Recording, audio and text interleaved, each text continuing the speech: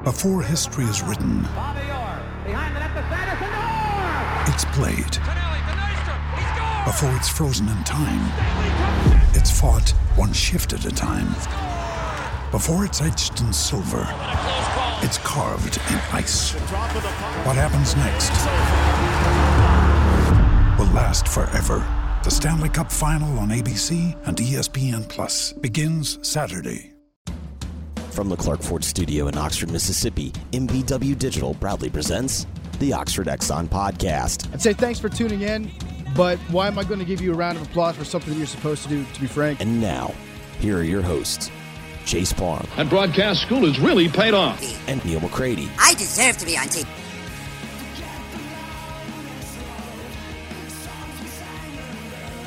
Welcome into Hand Raise, guys. Brought to you by Comer Heating and Air, Southern Air Conditioning and Heating. My name's Neil McCready. That's Chase Parham. Good to have you with us here on this Thursday night. A little late getting started. A lot of computer problems. That's okay. It's all good. We'll be with you for a little while. We'll talk about whatever's going on. There's stuff going on today. We'll talk about stuff that went on today. What? Check your tags. Okay.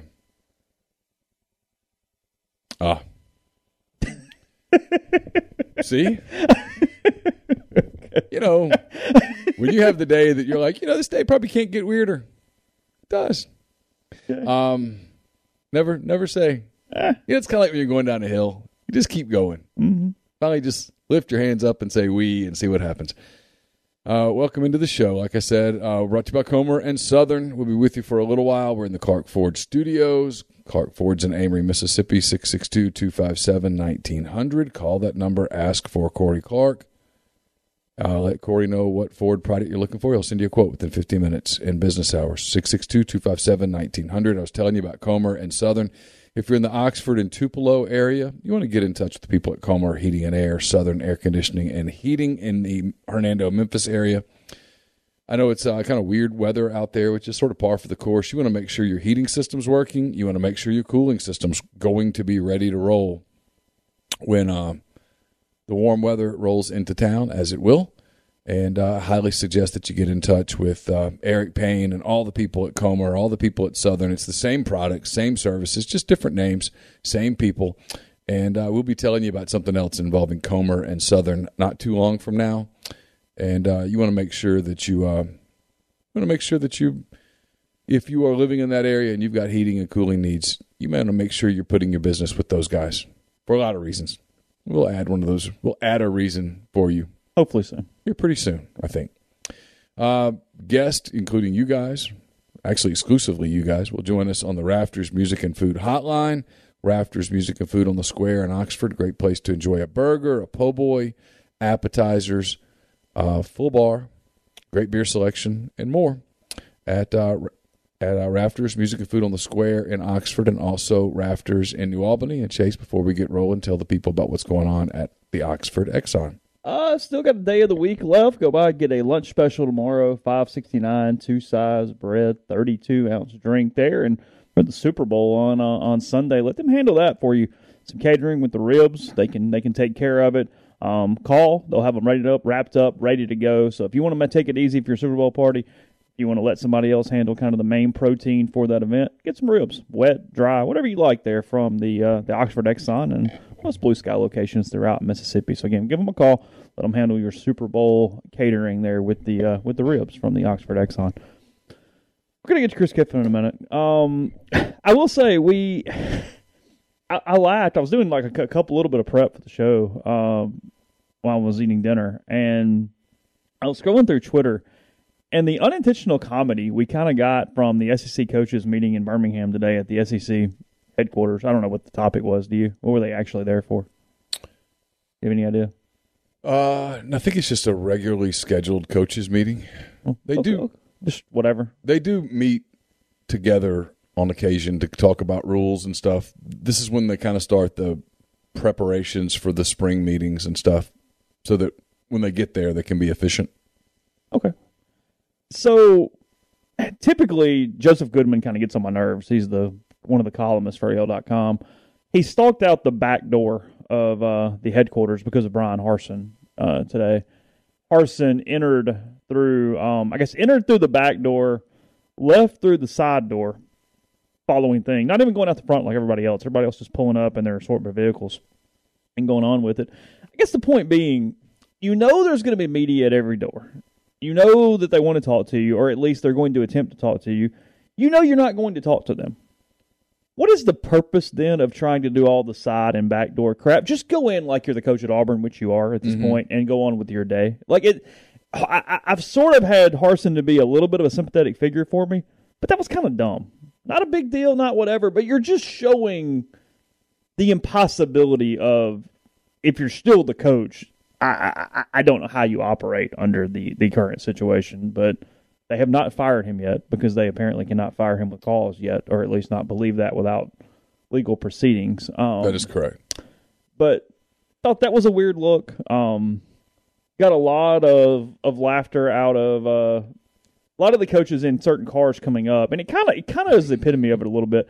Kirby comes up in a minivan, and it basically, like as a buddy said, like a 2017 Odyssey, like literally like getting dropped off at soccer practice from the mom in the minivan. I mean, I kind of respect it though. Like, hey, I got a ring, say something. Like, really? Like, come, I mean, I kind of. I'm just getting there. Hey, I just hopped in an Uber. You know, just hopped in an Uber. And how on brand is it that Jimbo showed up in the Audi? Because of course he did. Anything for appearances at this point, right? Like, and then Jimbo did that thing that is very smart. I respect this. I know where you're going. Because I've done this on walks. I've done this in grocery stores. Pull out your phone and just start talking into it. How do they know you're not on a call? Lets you avoid a conversation. But we all know he wasn't on a call. The odds are overwhelming that he wasn't on the call, but you can't. A call he had to take right then walking into the office. But you can't prove that he wasn't on the call, so you can't completely play the "oh, what a jerk" card, because it's possible that he got a call that he needed to take right there. Maybe one of his kids. Maybe it was his doctor. Maybe his wife was calling. No one really knows. I have a lot of respect for that. He did not want to be in a position to have to talk to those reporters, nor did he want to have to blow them off. So by being on the phone, he just sort of avoids the whole thing. And everyone suspects, and they're almost certainly right, that he wasn't really on his phone. Did any of the coaches actually talk, though? Or did every one of them just kind of blow past the media? But I had a lot of respect for the way Jimbo handled that. Because if someone goes, he wasn't on the phone, how do you know? Well, I don't know. Well, then you don't know.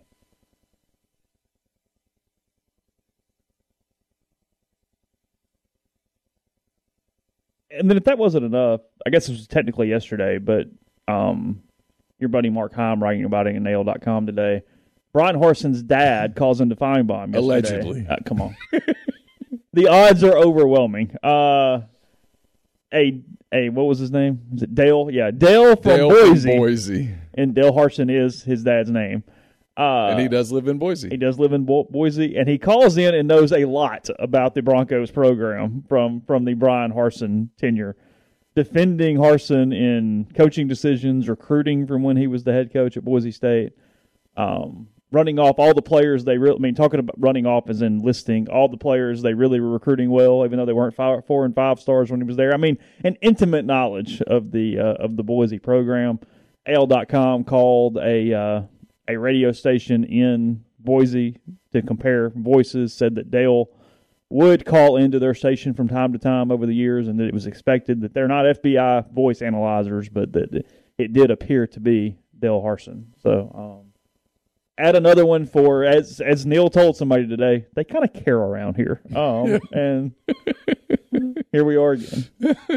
That's where we are again. Kind of care. I mean, I kind of respect the dad move, honestly. He didn't even lie. I mean, no pseudonym or nothing. I'm Dale from Boise. You know, I'd like to think that if Carson were the head coach at an SEC program, that I would be immune to the criticism. You wouldn't. But I don't think I would be. I mean, you would know, okay, it just is what I know it is. I don't need to do anything, but boy, it'd sure be tempting. Right? You have that cocktail at 2:30 and at 3:15, you go, you know what? I'm calling into Paul. I'm going to call into that sumbitch. Yeah. Kind of get it. I respect it enough. It doesn't bother me. I get why Mark wrote the story. Oh, well, Especially over there. Lots of clicks, lots and lots and lots of clicks. But I don't have a problem with Dale Harsin calling into a show to talk about his son. It wasn't argumentative. No, he just laid out a case. He didn't fight. No. Yeah, I don't have a problem with that. I really don't. Feinbaum said he could tell, didn't know if it was a dad or anything, but knew something was a little intimate as far as knowing him and kind of backed off and went, okay, we're just going to let him do this. Well, I mean, they've accused his son of a lot of things here. Instead of just saying, hey, we don't think you're the right coach, we think we made a mistake, here's $18 million, go away. They're trying to smear his character on the way out and figure out a way to not pay. And I don't have much respect for that. Just fire him. You hired him. Fire him. You gave him the contract. I mean, unless Brian Harsin walked into a room somewhere a year ago and put a gun to people's head and said, give me this contract or else, and I'm going to guess that didn't happen, that they willingly put those terms on paper after it was negotiated in good faith, then I don't see where the argument is here. And I realize it's a lot of drama and it's a lot of whatever, but to me, it's pretty cut and dried. If you don't want him to be your coach and it's clear that you don't, well, then fire him. And if he won't settle, well, he just won't settle. What odds are you getting on this thing now?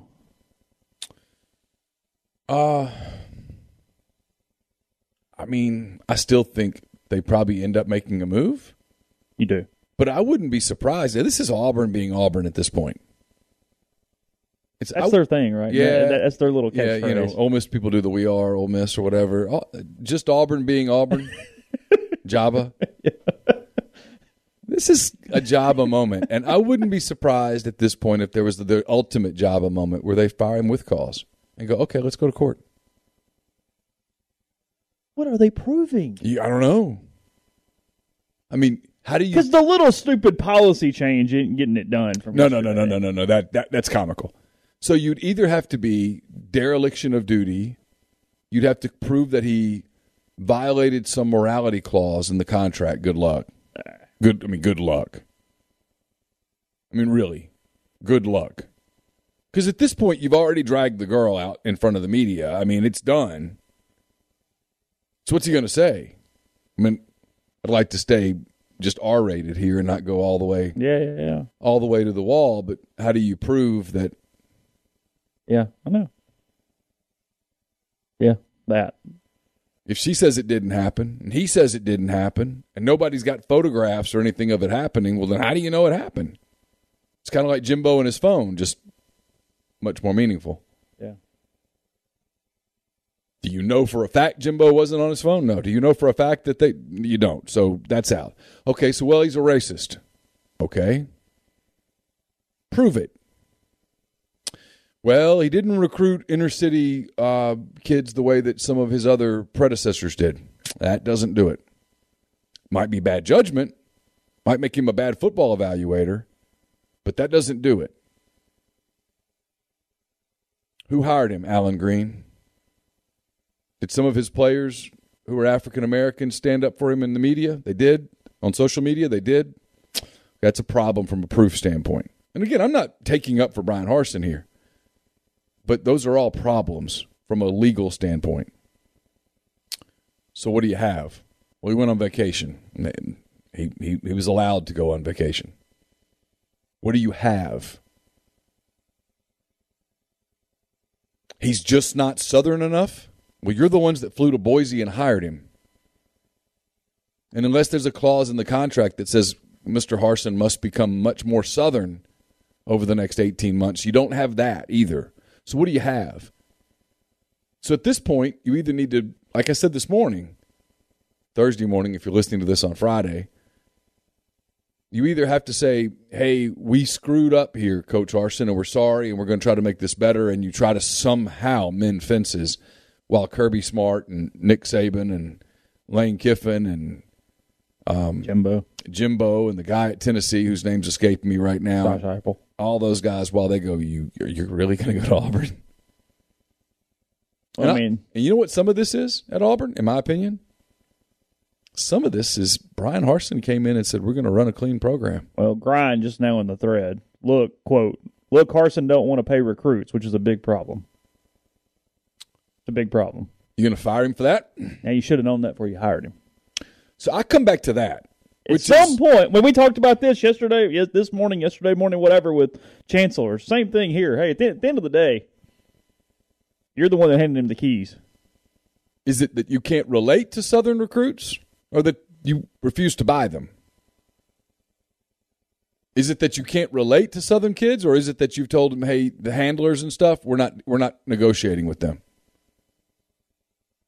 Now, there are some things that he's done that are just insane. I'll give you an example. Mm-hmm. He didn't want the football camp, the Auburn football camp this summer, to be the like elite recruit camp or like the money-making kids camp? All of the above. Okay. He didn't want that to be a dog and pony show like they all are. He wanted to charge $500 per head. Hold on. Yes. And he was told. Yep. And he was told that, no, that won't work in the South. Well, we did it at Boise. Well, this isn't Boise. You can't do that down here. And he relented ultimately. He wanted to charge people $500 for the camp? That's what I'm told. By a couple people. That's a problem on multiple levels. Of course. But again, now you're getting back into, okay, well, you're going to fire him. You're firing him because he's not Southern enough. He doesn't get us. That's not going to hold up in a court of law. It's Auburn's problem. The reason that he hasn't been fired as of right now is just what you said. Auburn can't find a reason that's going to hold up in a court of law. Apparently, their hand-raised guy sitting in the room is an attorney who goes, that won't do it. Nope. That won't either. Mm-mm. Nope. That's a loser. Yeah. Nope. Over and over and over and over again. Yeah. What about if? No.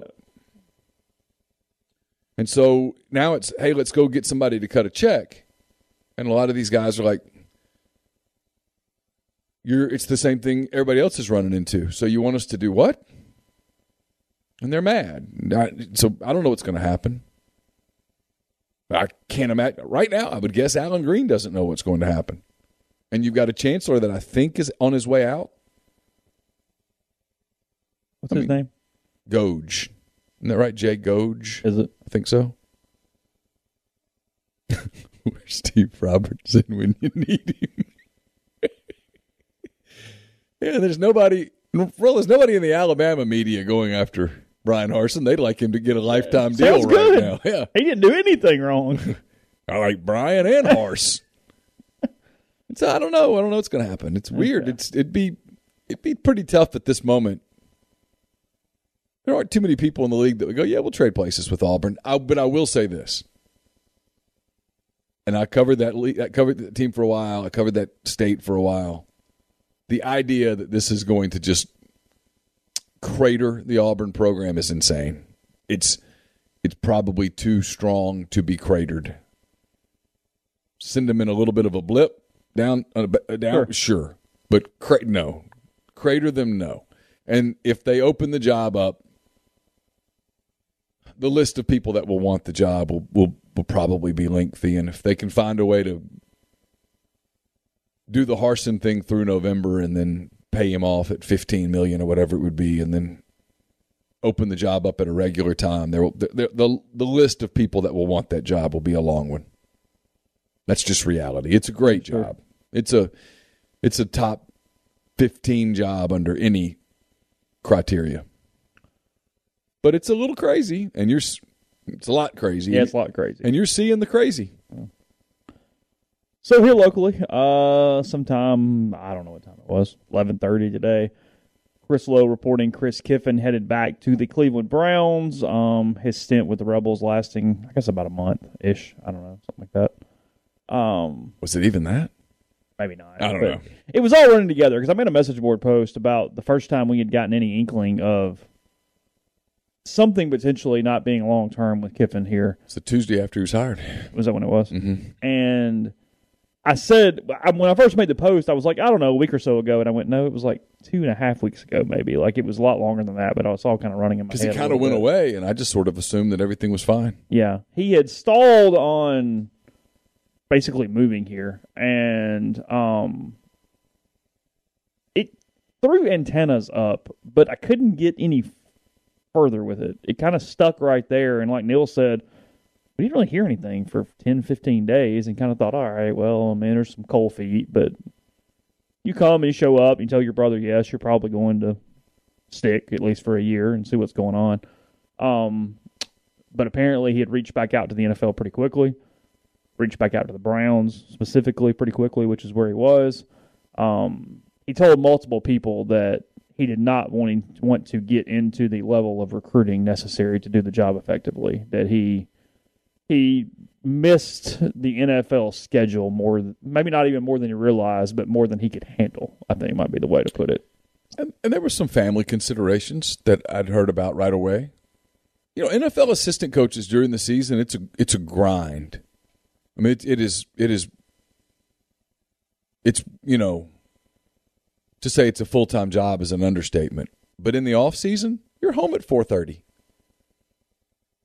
You can go see the kids play. You can go to the Little League game. Mm-hmm. There ain't nothing after hours. No, I mean, you just go to the office and you do some work and you do your thing and you slide out at 4 o'clock and you want to go play 18 holes, you can do it. You want to go hang out with the family, you can do it. And Chris has a young family, and I think he had started enjoying that lifestyle. And I think there was some reluctance about moving back to Oxford. It's one of the reasons it took so long to make the decision in the first place, the initial decision. Because it was like over a week. Yeah, when most people thought it was going to happen in a day or two, and it took a week. And then I think there was just some sense that he'd made a mistake. And then time, you know, happened, and I don't know exactly what happened in Cleveland, but his former job either reopened or they decided that it was reopened, and he was given the opportunity, and you know the rest.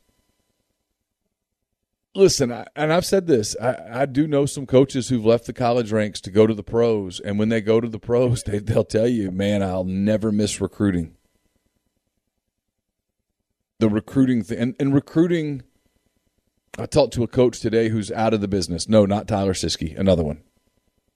Who's out of the business, who said the recruiting grind now is just so bad. Portal and all the stuff. Everything. It's just constant. What used to just be 3 or 4 weeks is now year-round.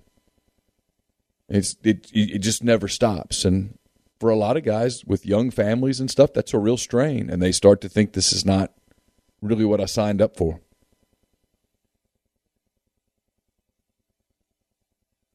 Where Ole Miss goes from here, I have no idea. I mean, the calendar is not in a good, advantageous place for this, especially if you're trying to find somebody else who potentially could have defensive coordinator titles.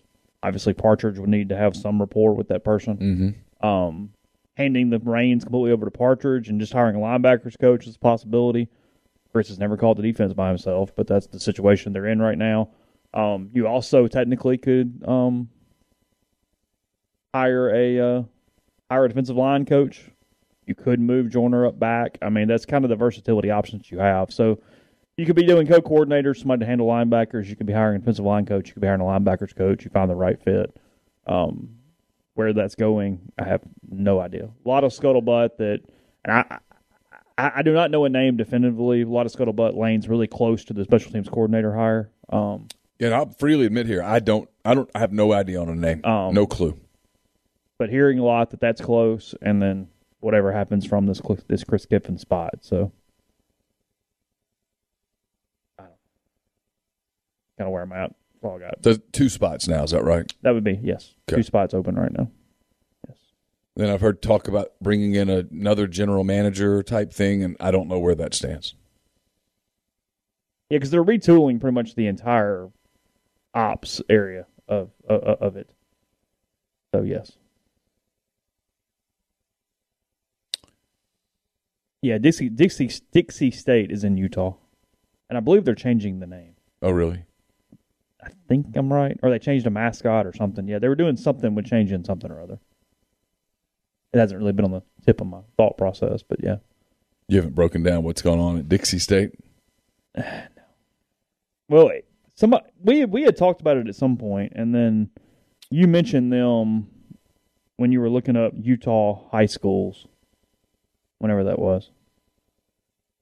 And people keep asking about the mystery thing. There's no mystery. I was referring to Trace Campbell, Chance's brother, who turned down scholarship offers elsewhere to be a preferred walk-on at Ole Miss. I thought that was big news. It wasn't that long ago that people were hanging on every nugget of information regarding Trace Campbell. Dixie State University is becoming Utah Tech University. The more you know. You know what? Someone mentioned Taylor Polk in the thread. I don't want anybody to be mad at me here when I say this, but if I were Taylor, I would not immediately take a job at my alma mater. He's already had a grad assistantship at his alma mater. If I were Taylor, I would take this first job at a place like Troy and get my feet wet, cut my teeth, whatever parable or analogy or whatever you want to use. I don't know that I would jump right into an SEC job at my alma mater under that level of microscope. I could be wrong, but I think that I would stay with John Sumrall, at least at the beginning of my career, and work on recruiting and those things at a place where the spotlight is not white hot. About that. I could be wrong, and he could end up in Oxford tomorrow, but I kind of doubt it. And I think I've talked to some coaches who say you don't want to take a job at your alma mater too soon. Some will say ever, but not too soon, because it can kind of backfire on you a little bit. Taylor's a young guy, and coaches get hired to get fired, and you don't want to get fired at your alma mater. You'd rather get fired. Especially early on. You'd rather get fired someplace else. He's a good dude. Taylor? Yeah. Oh, yeah, he's a great story. I get it. The natural thing is to think who's got connections to Ole Miss. I think the other thing that probably more accurate thing would be to try to find out who's got, at this point, connections to Chris Partridge. Yeah. That's the route. I mean, if you're searching for a tree to hunt. Makes you wonder if Partridge goes, God, why don't we just keep Marquise Watson? Well, I'm sure that Chris Partridge thought that today. Yeah. On numerous occasions. Could have made this real simple. This was simple. Yeah. Yeah. Chris Partridge could have coached in the back end. Yeah. Well, then he moved Joyner to linebackers. Yeah, Joyner coaches linebackers, and you're all good. Mm-hmm. But ifs and buts and candy and nuts. Someone saying Freeze not interested. No. He would go. He would. I would be shocked. Be shocked if Freeze did not want the Auburn job. I will tell you that I was told yesterday that Auburn's not interested in the current administration is not interested in Freeze. Though I do think that Sankey and the SEC have signed off on it. Oh, really? I do think they have. That's over now. Reached the point where they feel like he has paid his dues or paid his penance.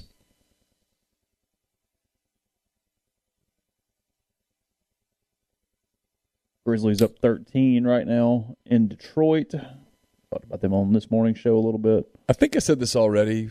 I do know this. There are people close to Freeze who have told Freeze that Auburn would not be a good fit for him.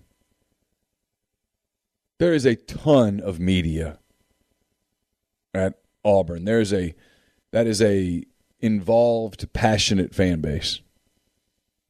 They are involved a lot. The message boards, the social media is active. For a guy like Hugh, that might be more than he can handle. Fair. Because I don't think Hugh's gotten past the point where he searches his name on Twitter. And that would be consuming at a place like Auburn. Yeah. The SEC announced the price of the checks that are coming to the league today. Saw that. Revenue rose to $777 million during the fiscal year, an increase of $120 million from the previous year. So when you divide that equally, excluding bowl expenses, each school will receive roughly $54.6 million this season for playing football in this league. That's what the ACC gets, right? They get about 54, 55. I would like to know. I'd be curious how many schools, and it's not a huge number, but I mean, obviously most of the Group of Five. I wonder how many schools have a total athletic budget below $54 million. Oh, a bunch. And it's just what the league is giving a school. I mean, a bunch, right? Well, I mean, it was 12 years ago that Ole Miss was in that range. I mean, it hadn't been that long ago. Ole Miss is like 120 or something now. But television contracts, postseason football games, the SEC championship game, the conference men's basketball tournament, NCAA championships, and then a supplemental surplus distribution. It does not include a one-time supplement of approximately $23 million given to each school in 2021 that helped offset the financial impact of COVID-19. Did the Sun Belt passed out $23 million to everybody? I don't think just as a rainy day. Hey, we'll help you guys out. We're good. How do you get to 23? Why'd that number? Guess they just did some math, or they were honoring Ryan Sandberg. Who knows? Sankey just a few months into a contract extension that will keep him with the conference through 2026. Apparently, there's conversation about the UAB line. What's the line tonight? UAB's up 22, but the line is 23. Oh, who are they playing? Southern Miss. You know what channel that's on? Ask the Thread. They seem very interested. So it might have to be a TV2 thing. I don't know. Oh, here we go. Here we go. Right there. CBS Sports Network. Okay. The line's 23? Yep. Oh, they're up 23 with 4:51, and Southern Miss has the ball.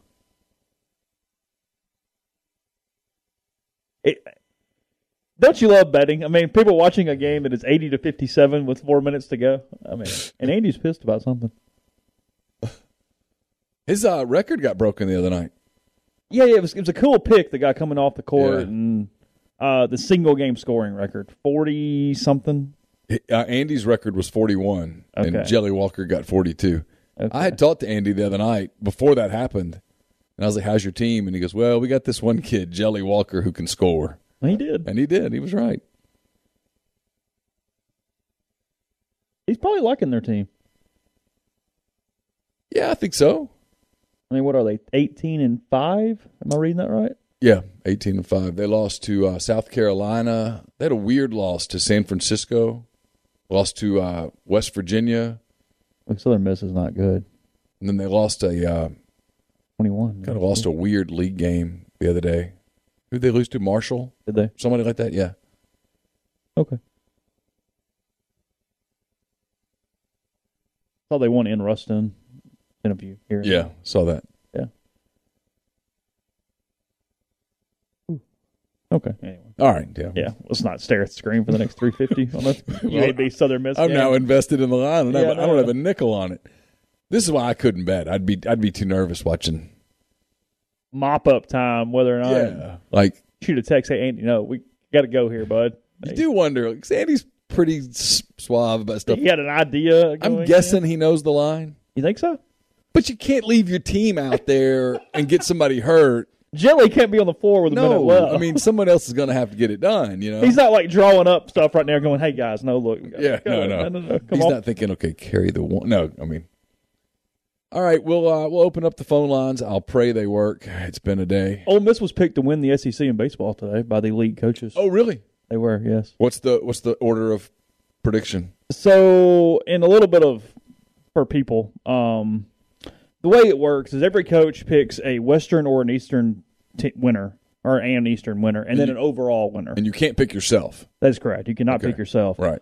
So it created a weird dynamic. In the West, they have Ole Miss finishing second to Arkansas. Okay. 80 points for Arkansas, 77 points for Ole Miss. Okay. 77 points for State. Actually, they're tied for second. LSU 62 for 4th in the West. Alabama 38, 5th in the West. A&M 6th in the West, 36 points. And then Auburn, who's apparently really bad this year, 22 points, 7th in the West. In the East, Vanderbilt won. They got 9 of 14 first-place votes. Florida 2nd, 3 first-place votes. The Georgia Bulldogs 3rd. They got 2 first-place votes in the East. Okay. Tennessee at 4, South Carolina at 5, Kentucky at 6, and then Missouri at 7. But Ole Miss got more overall. for the overall votes, Ole Miss gets 4 votes, which means everybody who picked Ole Miss to win the West also picked them to win the overall title. Okay. Arkansas, 3 first-place votes, meaning 3 of the 5 picked them to win, but the other 2 picked the East team, which is how you end up here. Florida 2, State 2, Vanderbilt 2, and then LSU got 1 vote. So what I take from that is that half of the league is very, very good. Yeah, and half of the league, yeah, and the coaches really like Ole Miss and Arkansas in the East by even over State, even though they're tied, it feels like they have Ole Miss and Arkansas a touch But ahead. the teams that everybody likes are Ole Miss, Arkansas, Mississippi State, Vanderbilt, and Florida. Is that right? Ole Miss, State, Arkansas, Vanderbilt, Florida, and Georgia's really trendy right now because of how they're going to pitch. Okay. Georgia's really Pitching gonna matters. pitch it. Yeah, they're going to pitch it. Now, do they hit? They never do, so we'll see. Tennessee's in an interesting year 2 under Tony Vitello. You got to kind of do that sophomore thing, which isn't as easy as that year 1, really getting everybody up with piss and vinegar and kind of doing the whole Yeah, sure. that thing. And then from an individual award, Jacob Gonzalez, first team All-SEC at shortstop. That's the only Ole Miss first place. And then second place, they've got several. Hayden Dunhurst, second team, which I kind of thought he would beat out Tanner Allen. But either way, at catcher, Tim Boko, second team at first base. Peyton Chatinier, second team at second base. And Kevin Graham, second team in the outfield for the Rebels. So that is where it's a loaded lineup. It is a loaded lineup. Yeah, no, Ole Miss and LSU have the 2 best lineups in the league, probably in the country. As I said, Ole Miss is deeper. They are better 1 through 9 in their lineup. LSU, I feel like, has a better middle of the lineup because they really, really hit with Dylan Cruz and Jacob Berry, an Arizona transfer that came with Jay Johnson that Ole Miss saw up close and personal in Tucson last year. So, that's kind of your SEC rundown. Arkansas with let's see, they have 2, 1 first teamer. Who's that? The second baseman? Robert Moore. Yeah. And then on the second team, they've got Caden Wallace at third base and Brady Slavins in the outfield. And Caden, no, that's it. Yeah, never mind. I said him. Yeah. Okay. Hey, caller, who do we have? Hey, guys, it's Mark from D.C., long-time caller, long-time listener. So I have a hypothetical for you guys. So how much different would the 2020 football season be if we had, or Ole Miss had, the 2021 defense? How much different? Oh, okay. Yeah, I had to think for a minute. I'm pulling it up. Because they went 5 and 5. 4 and 5 with the bowl win. Do they beat? Ole Miss got no stops against Florida. So they lose to Florida 51-35. You're in it. You're in it. And maybe. Yeah. Would have still been hard. But a better chance there, sure. The question is, do they have a shot against Alabama? Do they beat Alabama? On that night? Probably win the game. I would actually give them a better shot against Bama than Florida for whatever reason. Because Florida seemed to kind of lose interest at some point and had Ole Miss kept scoring to kind of keep it interesting. Yeah. I think they probably beat Alabama. Arkansas beats them 33-21 in that interception. But the interceptions just kill you. I don't know that I'm changing it off that. Probably not. Auburn beats them 35-28. They win that game. They frankly probably won anyway. And they beat LSU. Well, without a ref call, I mean, that game was an Ole Miss win anyway. Right, that's what I'm saying. So, probably. Yeah, I think you've got them down to. They beat LSU. Who would have won? I mean, hell, they have 2. I've got them at 2 losses. That's about right. Yeah, 7-2 in the regular season because they didn't play A&M. And then your bowl game. Do you think we would have beaten A&M that year? Well, you would if you'd played them the first time because they didn't have Kellen Mond, but Here's the other thing Well, to keep in. I'm speaking like if everybody's healthy. Obviously, we probably crush A&M if they don't have Kellen Mond, but if they have Kellen Mond, I think it's a pretty competitive game. Here's the other thing: is in this past year's defense at the beginning of the year, in the big games, they weren't particularly good. Like Alabama lit them up, Arkansas lit them up, and then they started to kind of figure it out. So if that trend held, that Alabama game would have been really interesting. Yeah, but even as bad as this year's defense was in the first game was really the first half was really good in the first game. But say, I'm talking about first conference games. When I'm not talking about Tulane and stuff. I'm talking about Alabama, Arkansas, Tennessee. That's kind of how they started. And if you go back and look at that Alabama game, they weren't particularly good on defense that day in Tuscaloosa, and then they weren't good on defense at all against Arkansas. And then they started to figure it out against Tennessee, and then they got going. I mean, once they figured it out, I mean, if you take the first half of the season out, I mean, they were probably a top 4 or 5 defense in the SEC. Yeah, I'd have to think about it a little bit more than that, but yeah, probably. Yeah, probably so. So with the amount of transfers that we have coming in this year, I mean, is it crazy to think that there's only one just absolutely permanent L on the schedule for this year that just I can't win, which would be Alabama? I mean, you're saying all those portal guys hit, and I'm not saying they're not going to hit, but you're maxing it out. Track record of the past 2 years, I mean, even if 90% of or 80% of them hit, I mean that's a pretty good team. The gauntlet on the second half is what scares you because it's just back to back to back to back to back. I don't. That schedule sets up really good early to get these guys experience and confidence and settle in your new quarterback, whether that's Jackson Dart or Luke Altmaier.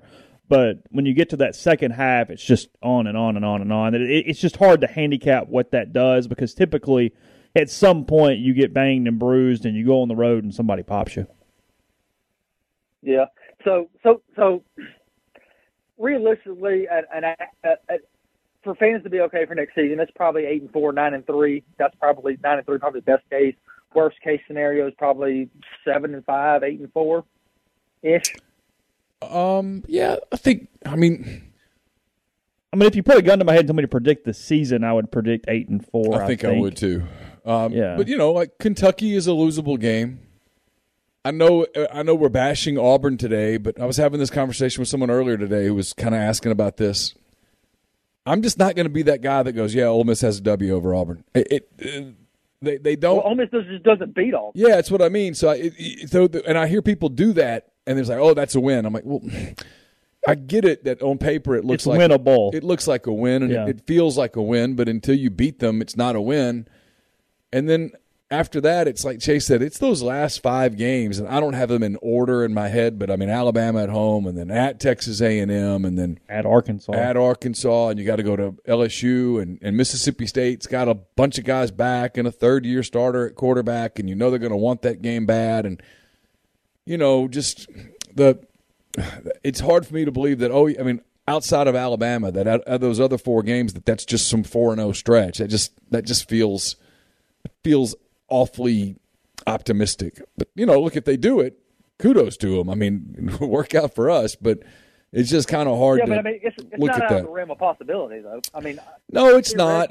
But to do that, right, if you're going to do – and I agree with you, but if you do that, then you have to turn around, and this is where I always get back into meet in the middle. Then you have to turn around and go, okay, but it's not out of the realm of possibility that you go 1-4 in that stretch. Yep. That you lose at LSU, that you lose at College Station, that you lose in Fayetteville, that you get, that Mississippi State gets you, that you're kind of banged up, that you lose to Kentucky. I mean, all of those things are possibilities as well. And so, when you do the worst case is 7-5, and they did not cover, by the way. Worst case is 7-5, and what's he mad about? Maybe he bet on it. I don't know. Is the game over? I think so. Worst case is 7-5, and best case is 10-2. The middle is where you typically land. 8-4. Yeah. 8-4, 9-3. Yeah. I get it. Last question. So, where would you rank? And obviously, we're kind of going out a limb, well, not really a limb, but we all kind of think that Jackson Dart's going to be the starting quarterback. I mean, just based off talent and ability alone. Where would you rank Dart in terms of like SEC quarterbacks right now? I'd have to have a list in front of me. I'd put Bryce Young 1, obviously. Yeah. I mean, Stetson Bennett just led his team to a national title. I'd have to put him up there in terms of proven commodities. I mean, I'm thinking just based off abilities, probably top 6 at least. Yeah, I could see that. It's about. I wouldn't want to go much higher than that right now. He's got to do it. I mean, you look at his list, and he blew up Washington State, and he was fine in the other games. He's a true freshman. I'm not criticizing him. Yeah. But we haven't seen it go week in, week out. What he does at Ole Miss, though. Let me see the wide receivers. I mean, the backfield for damn sure. I think they're going to put a pretty good line together. You're going to have Jeremy James sliding over to left tackle. You got a Broker sliding in. Mason Brooks playing right tackle. They put a good group together there. But I kind of want to see the wideouts a little bit. I mean, they look good on paper. They do, yeah, no doubt. I mean, you've heard a ton of good stuff about Jalen Knox. We'll see what he looks like. See if Deion Smith comes to fruition. A lot of good stuff about Michael Spurlock and Enrique Davis from other coaches, and you saw that turned out. Oh, sure. I mean, we'll see. Look at his stats. He was he was last 5 games were he was 12 of 18 for 109 yards against Arizona. He was 8 of 17. But Arizona's terrible. 8 of 17 for 89 yards against Arizona State. Had a pick in that game. Against UCLA, he was 27 of 47 for 325, a touchdown and 2 picks. Against BYU, which I'm sure was an emotional game for him, he was 23 of 35 for 248 and a touchdown. And then their season finale at Cal, he was 17 of 26 with a touchdown in a 24-14 loss. So I mean, average numbers, but like y'all said, he's a true freshman. Yeah, I mean, good numbers, but yeah, there's still a lot to prove. I mean, he's not the proven commodity that the kid at Kentucky is at this point. It could be by week 5 or 6, but he's got some stuff to prove. And I'm kind of like Chase. I mean, look, I think he's going to win the job, and I expect him to win the job, but I do think there will be a competition there, and So do you think the talent gap between Altmaier and Dart is significant, or is it's kind of somewhat close? I don't know. I think the pure talent's not overly crazy different. I mean, I actually like Luke's talent. I think there's some improvisation skills. I think that what he did, just sort of playing football in the Sugar Bowl, settled him a little bit. I mean, I'm not sure if there's the overall arm strength, but frankly, I think he's very capable of being a very competent college quarterback. I don't know that it's pure talent. I don't know if there's a ton of difference. Yeah. We just haven't seen Luke developed. I mean, I don't know. Yeah. But all right, guys, I appreciate it. I'll keep Dart. y'all long enough. I hope you have a good night, and I'll enjoy the rest of the show. All right, thank you. Yep, y'all have a good one. You too.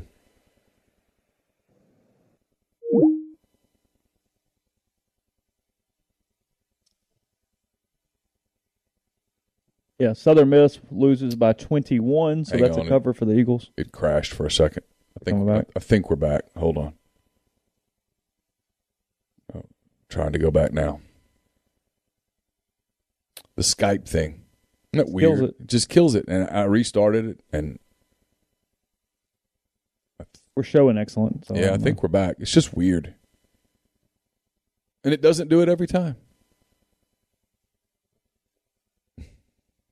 Okay. Sorry about that. Did anything in the baseball prediction shock you? Oh, let me get it back up. Just a loaded league. Seeing Judd Fabian back at Florida is interesting. Oh, he did go back, didn't he? Mm-hmm. He had a really disappointing. So much. I mean, I know it doesn't necessarily matter in the pros, but so much swing and miss. Yeah. And at the college level, when there's that level of swing and miss, you kind of go, hey, is it just a lot of swing and miss? Like, is that all that's kind of here? how good talent-wise that outfield is on that first team. Dylan Cruz at LSU just hammers the baseball. Fabian and then Enrique Bradfield Jr. from Vanderbilt. Oh, that kid's good. Yeah. Yeah. I mean, it's a really stout offense. Landon Sims, interesting. I mean, he was an All-American closer for State. He's now their Friday night starter. They've transitioned him into the rotation. It's kind of interesting. And then Vanderbilt's name to know this year is Nick Maldonado, replacing. Is he related to the Candy Maldonado, Martin Maldonado, all the Major League Baseball Maldonados? No idea. I'm kind of curious now, though. And then Hunter Barco from Florida was the other first team.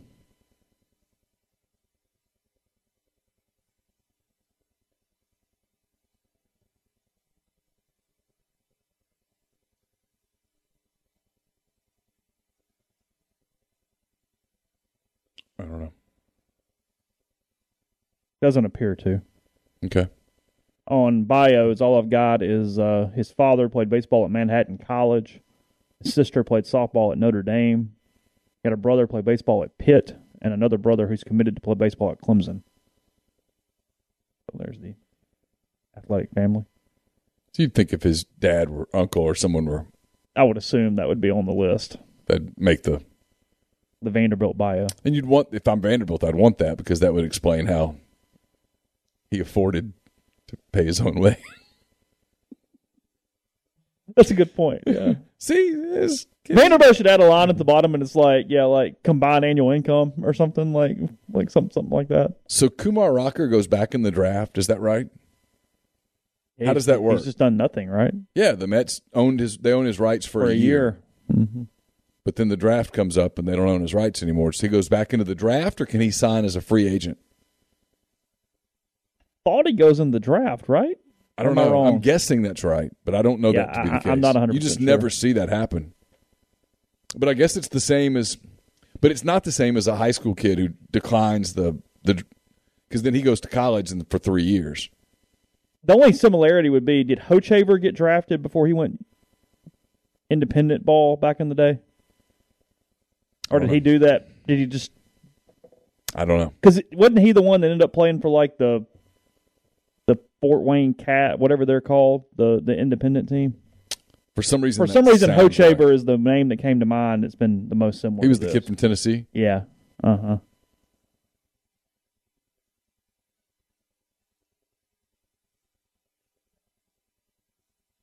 People are asking about John Rice Plumlee. Will he play for UCF? Has he gotten any kind of a clearance? I have not heard anything about a waiver for him. Has he requested one? Or is the school, yes, I was aware. As far as I know, he was doing all he could to try to be eligible for UCF this season. Yes. Why would you not let him be eligible? What's the gain there? Well, there is none. I mean, it's stupid. I mean, you got a caller? Hang on. Okay, real quick. So Hochaver, for anybody who's curious, they selected Hochaver 40th overall in the 2005 draft. After initial negotiations between the Dodgers and him and Boris, he switched agents and accepted a $2.98 million signing bonus from scouting director Logan White. However, the next day he changed his mind on switching agents, returned to Boris, and reneged on the deal. After several more months, they never came to an agreement. He entered the draft again in 2006, a year later, and was selected by the Royals first overall. Okay. So we went from 40th to first by not playing. That was a good move. It was a good move, yes. Hey, who do we have? Hey, this is Philip in Memphis. Hey, Philip. I'm not going to say, how y'all doing? I was listening to either this morning's podcast or the one with Tyler Siskey, and I had a thought on the unintended consequence of the portal, and I just wanted to get your opinion on this. Okay. Do you think that portal jumpers, as I'm calling them, are going to have the same fondness for their final university as someone who signed as a high school senior and stuck with it for 4 to 5 years? Like, is Joe Burr going to be as fond of LSU as Romero Miller is of Ole Miss? Joe Burrow will be because his experience was so incredibly positive there, and they were the school that kind of gave him a chance. will your typical transfer? I don't know. Probably not. How could you, I guess? But, Yeah. I mean, I think it will probably be like a lot of people's college experience. It will vary, depending on what kind of experience you have. There will be a fondness if you get developed and get to the NFL, and that's the reason you did it, is because you went to that school. It's not like Romero necessarily, but it's its own type of thing there, where you're getting, look, it's more of a business deal. And I don't mean, forget recruiting. I don't mean that. I mean, literally, who's going to develop me? Where do I get the ball? Where do I get on the field? What do I do? And how do I get to the next level? Yeah. They're not worried about the recruiting photos unless they're using some Instagram stuff for a couple days. I'm guessing Mason Brooks, for example, right, who spent 4 full seasons, maybe even 5 at Western Kentucky, and he's taking advantage of this COVID thing. He comes to Ole Miss, and he's coming to Ole Miss for a couple of reasons. I mean, I talked to him for the story that we wrote when he committed or transferred or whatever word we're using for that. And, he said he felt like he wanted to play at the highest level that you can play in college, which is the SEC, and he wanted to improve his stock to the point where he would get invited to the Senior Bowl and he would get invited to the NFL Scouting Combine, which is harder to do from Western Kentucky. But so I'm sure that if that happens, and I hope for his sake that it does, that happens, he'll look back at probably both places fondly. But, I mean, it would be understandable, right, if the place that kind of had more sentimental mushy value was Western Kentucky, and the place that maybe he looked at and said that place helped me get there was Ole Miss. I mean, you can love 2 schools at once. Yeah, I just the business aspect was a good point. That's what I was thinking. Is a lot of these people that are transferring, it's like you said, no, coach, I don't need to know that the girls are the prettiest there and that the Grove is the greatest piece of grass and trees that have ever lived. What are you doing for me for an NIL perspective? How quickly can I get on the field? Who's in front of me in the depth chart? They're more looking at it from free agency, and it's more of a business transaction. Whereas, what's funny? It's a great point that you bring up, but I don't know. Based on, and I would have before about 2 weeks ago, I would have thought you were right, but I think now with the transfer guys, it's more about what can you do to get me to the league than it is the whole NIL thing. And with the high school kids, it's the NIL thing. That's been my experience over the last couple of weeks from just kind of talking to a lot of people, is that it's the high-level elite high school kid that is sort of driving NIL deals. And the transfer guy, especially the guys that only have a year or so left, they're less consumed. They're less interested in that and far more interested in getting the tape that they need for the NFL to see that they can play at this level so that they improve their draft stock. Interesting. All right. Well, it was like I said, I was listening, and one of those ideas that came up, and I started talking back to y'all, and I was like, oh, never mind, I'm listening to the podcast. Can't to chime in, so I was waiting for tonight. Well, we appreciate the call. Yeah, thank you. Let's see what happens. We're going to die again? Yeah, but we didn't there. Okay this time? It appears so. Hey, who do we have? Hey, it's Steve in Greenville. Hey, Steve. Hey, I got a question for Chase. Uh-huh. Are you watching How I Met Your Father? I've only watched the first episode. Is that real? Yeah, have you not seen that? No. Neil perked up about a show he doesn't watch. Well, I figured he was trolling you about it. No. It's Duff, the actress. She's the main character. I've only watched the pilot. It did enough to keep me still watching. Like, I went into it wanting to hate watch it, if I'm honest. Like, I was ready to kill it. They did a couple things that were smart enough. The secondary characters I don't care for much at all, so I don't know if I'm overly involved with it, but it did enough to make me hit play again. I thought that they were pretty clever with a couple different things. So it's okay, but it's always right there in the back of my mind. I really would like to hate it, and it almost annoyed me I couldn't quite fully hate it the other day. But I will keep going, yes. If you ever want to see a cringe-worthy show, sure, watch the failed pilot for How I Met Your Dad. Okay. Think Barney Stinson as a woman talking to her kids about how she met her dad. Okay. That's the thing? Cringeworthy. Okay. Yeah, it took me about an hour to find it online, but okay. Anyway. Right. Last thing, and I promised my significant other that I would ask y'all, who should I cheer for in the Super Bowl? Bengals. Bengals? Of course. Okay, any particular reason why? I mean, I don't know how anybody could go against Joe Burrow, Mike Hilton, Jamar Chase. There's tons of SEC connections. Young team, fun team. Cincinnati didn't require masks and vaccines all year. L.A. went nuts with all that stuff. It's lots of reasons. Matt Stafford's a good dude in his last shot. Burrow's going to get his. That's your Rams argument. Dan Marino says hello. I haven't watched the Super Bowl since the Saints were in one, so I'm getting dragged to this one. So, all right, thought I'd ask. Yep. Have a good night, guys. But Dan Marino thought, I'm going to get another shot.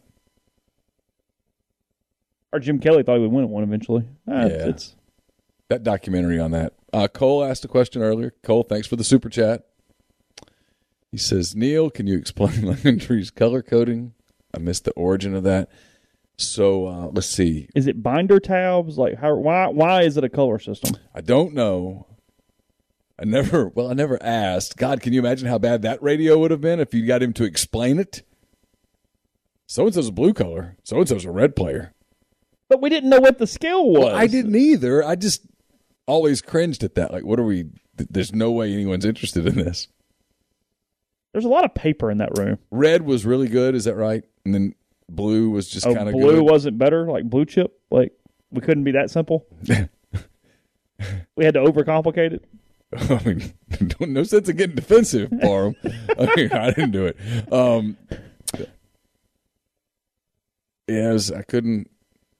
And if you were like a yellow player, didn't he have a yellow player?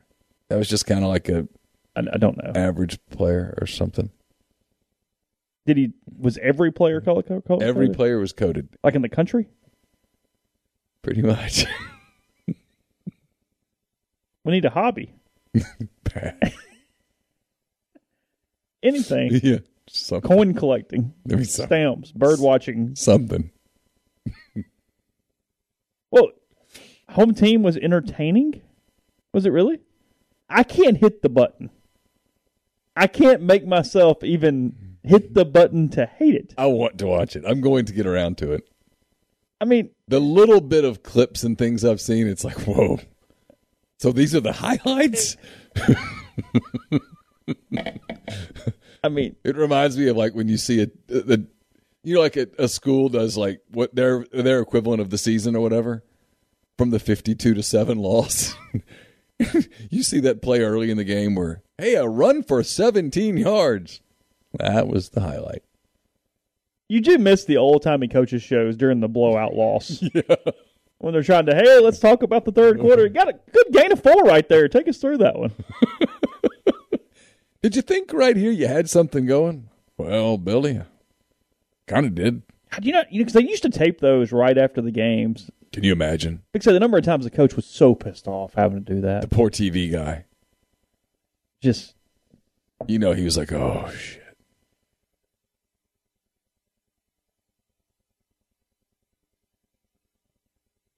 I haven't watched the Kurt Warner movie either. I haven't. No, it doesn't look good either. Hey, who do we have? Yo, it's Grind. Grind, what's up? Oh, man, I'm having a pretty good night right now, man. If South Alabama come through and go ahead and clear this 15 and that game go over 135, I'll clear 16 of the night. I'll be feeling real good, man. Oh, that's good. Who's South Alabama playing? Arkansas Little Rock. Okay. Is that in Mitchell Center or is it in Little Rock? No, it's in the Mitchell Center, man. I just saw South Alabama favored by 15, and if they favored by 15 over somebody, then that probably mean they're gonna win big. So I just went ahead and took them. Yeah, because they usually play pretty well at home. Yeah, they got a Auburn transfer. What's that guy name? Gosh, if dang, his name is escaping me right now, but he plays point guard. Turbo. Yeah, I'll take your word for it. Yeah. So I don't know if you guys saw in the chat. It's some small conference stuff, but the Horizon League, Illinois and Chicago is leaving the Horizon League for another conference, And so the Horizon League is suspending all their winter sports from participating in conference tournaments. So, it really doesn't matter with their basketball program from what I hear, because they're not going to get it. They're not good enough to win the conference tournament or getting that large bid anyway. But is that something that y'all can see like G5 or maybe even Power 5 conferences doing in the future? So they're not allowing Illinois Chicago to play in one? No, they're not allowing their winter sports period to participate in any conference postseason tournaments. No, conference, tournaments after that. I don't think a Power 5 league would be that petty. Now, they might get officials to say, hey, make it hard. Oh. But I don't think they'd prevent them from playing. I agree with that. I think I agree with that, because that seems super petty, man. Like, why you going to, basically take it out on the kids? There's a lot of this whole conference realignment thing gets people pretty worked up. I mean, people get irritated about this. I mean, more than irritated is not strong enough. People get emotional about the whole conference realignment and letting people in and not letting people in. And there's a lot of the Big 12, even though it's kind of they've gotten over it to some degree, they're still pretty hung up on Texas and Oklahoma and all that's happened. I heard just yesterday Oklahoma contends that they're not getting calls that they normally get in basketball, that they're getting victimized on the court from an officiating standpoint, and they're blaming Big 12 refs. Oh yeah, I can believe that. I mean, yeah, I can totally see that. I can see, how, bigger conferences will move covertly against, teams that's, leaving the conference and stuff like that. All right, let's get to the elephant in the room. We can talk about Illinois, Chicago, and the Horizon League and all that stuff another night. Come on. What is going on? Can you name another Horizon team member league? In the Wright State. Wright State is in the Horizon League. Good How about job. that? There you go. That's the only one I had. But yeah. Wisconsin, Milwaukee? Are they? Wisconsin, Milwaukee's in the Green Bay? I think Green Bay's in the Horizon. Okay. All right, sorry, Brian. Is DePaul in the Horizon? I don't know. Okay. All right. No, I think DePaul's in the Are they in the A10? American. Okay. Oh, really? Ain't DePaul in the American? Okay, I don't know. Or they might be in the A10 with Creighton and them. They were somebody here. A10 sounds better than American, but y'all are both stalling at this point. Let's talk Auburn. They're in the SEC. What's happening? Man. At first, like a week ago, I didn't say nothing about it, but it seems like it's died down. But people were trying to snoop for video evidence from what I was hearing. Video evidence of him doing things. Y'all got to peep. It's a G show. I think it's a G. I don't even think this is PG, right? Is it PG or G? Yeah, we know where you're going. We're probably PG-13. Yeah. I mean. Okay. Yeah, and so I think that came. That ended up rearing no results. And as of right now, man, because what's really blowing is people that's in tune know that this year's class in the state of Alabama is kind of like how the state of Mississippi was in 2019, but probably even a little better. And Auburn's going to basically blow their opportunity with the way Harsin moves.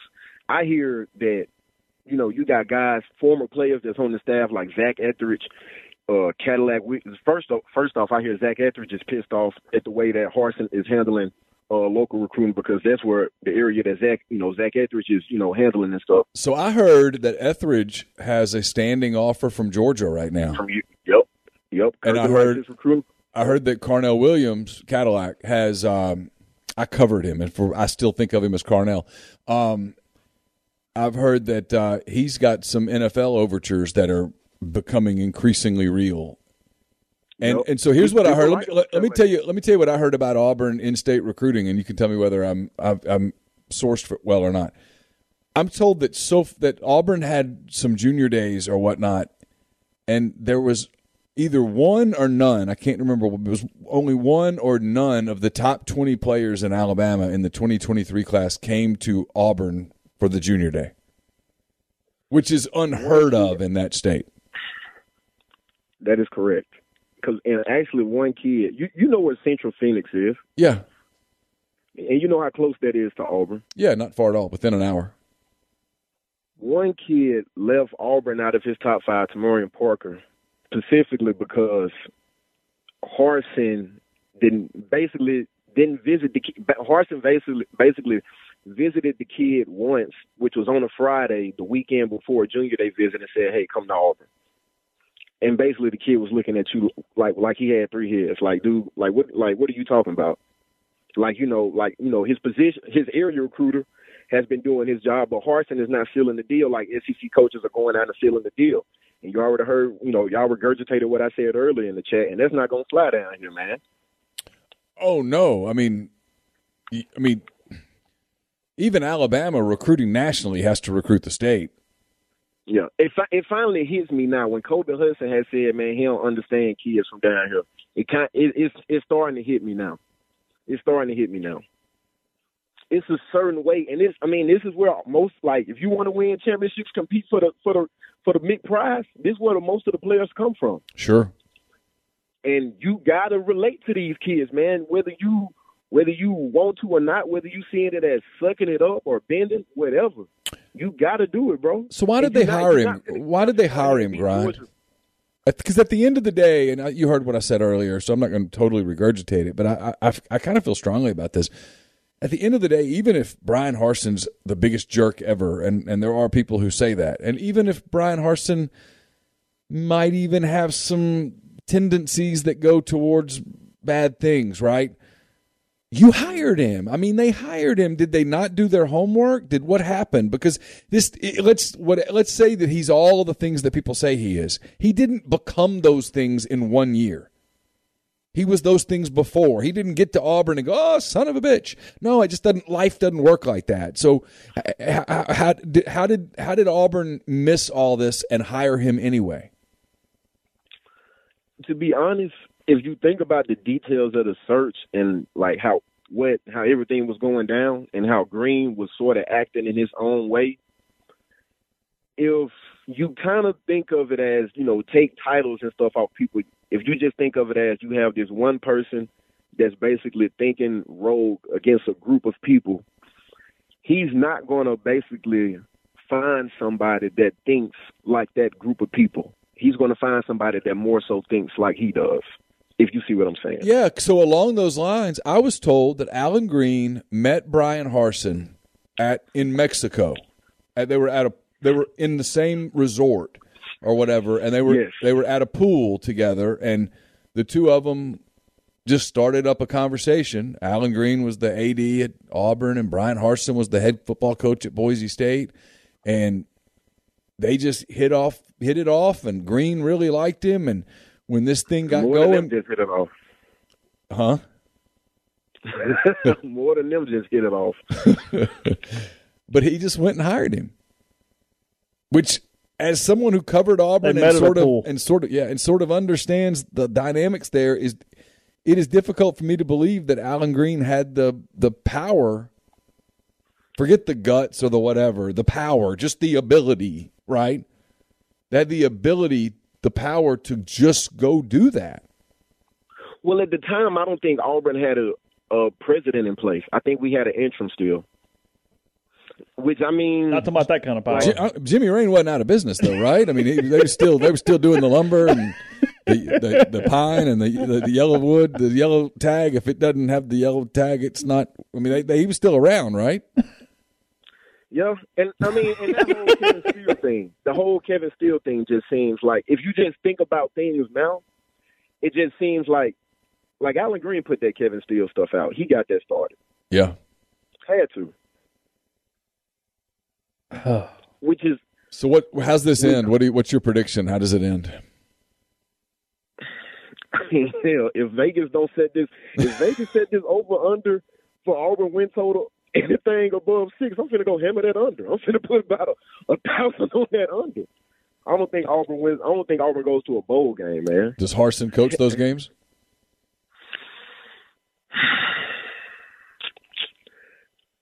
I'm going to say the people at Auburn just tight their purses and bite their tongues until the 12th game. And after he walks out of Bryant-Denny Stadium, I'm pretty sure they're gonna have a check, waiting for him right there.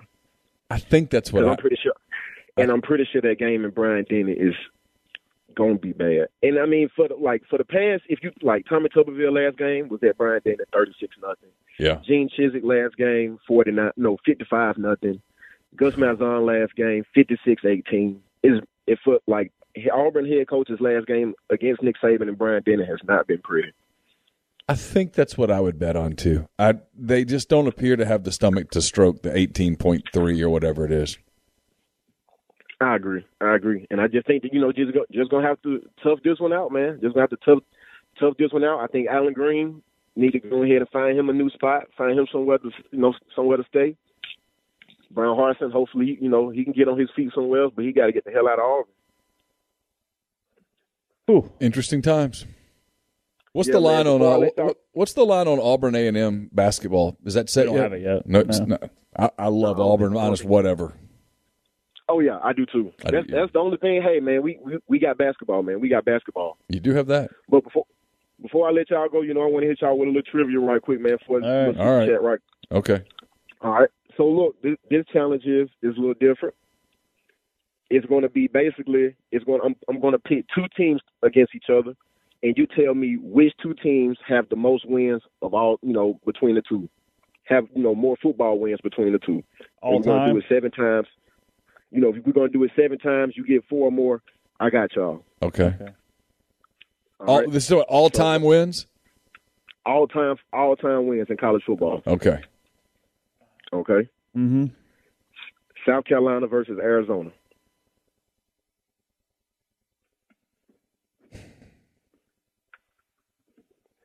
Okay, Carolina typically has sucked, right? Like forever. Yeah, they had like the George Rogers era when they were in whatever league that was in. Like Metro or something? Yeah, they used to play like Tulane and all those teams. And didn't they kind of dominate that league, though? Didn't they win a lot of games when they played? You're asking me stuff that I can't even. And I don't know about Arizona. I mean, I've never really thought about Arizona being particularly good. I'm sure they've had moments, but Tomey was their coach for a while, and they had a pretty good little run for a bit. I don't know. They had Mario Bates at running back for a little while. The Saints drafted him at some point. He sucked. I don't know. My guess, Chase, is South Carolina. They've been bad. We got to be consensus here, don't we? Yep, I need consensus. I like Arizona, but I'll go with South Carolina if you want to go with South Carolina. But I think it's Arizona. Okay. What are y'all going to lock in? You get final call. No, I'm going to let you have final call. You're better at this than I am. I think Carolina sucks. I think it's Arizona. Final call? Yeah. I'll eat it if I'm wrong. South Carolina has 615 wins all time. Okay. Arizona has 617 wins all time. Arizona has 2 more wins than South Carolina. Wow. That was a legitimate little conversation we had right there. I was Bates ASU. Okay, whatever. Sorry. Got it wrong. Okay, whatever. All right. Missouri versus North Carolina. Oh, wow. I bet this is super close, too. Well, I bet they're all super close. I have a hunch that's what we're doing here. North Carolina was bad for a long time. Okay. And it feels like Missouri, when they were in their Big 12 days, was You think they actually had some? They were kind of mediocre. And then they had a moment in the SEC, and they've been kind of mediocre for the most part. Carolina was bad for a long time. I'm gonna guess Missouri. Okay. I have no real opinion, so sure. All right. Missouri has 688 wins all time. North Carolina has 706 wins all time. Oh wow! North Carolina I wasn't even close. Right there, all right. Okay. 1-1. All right. Tennessee versus Southern California. Oh, so we're getting up in the. My initial guess would be South Carolina. I mean, Southern Cal. Okay. We know they're both really close. Like, he's not giving – nobody's going to be 100 up during this game. Right.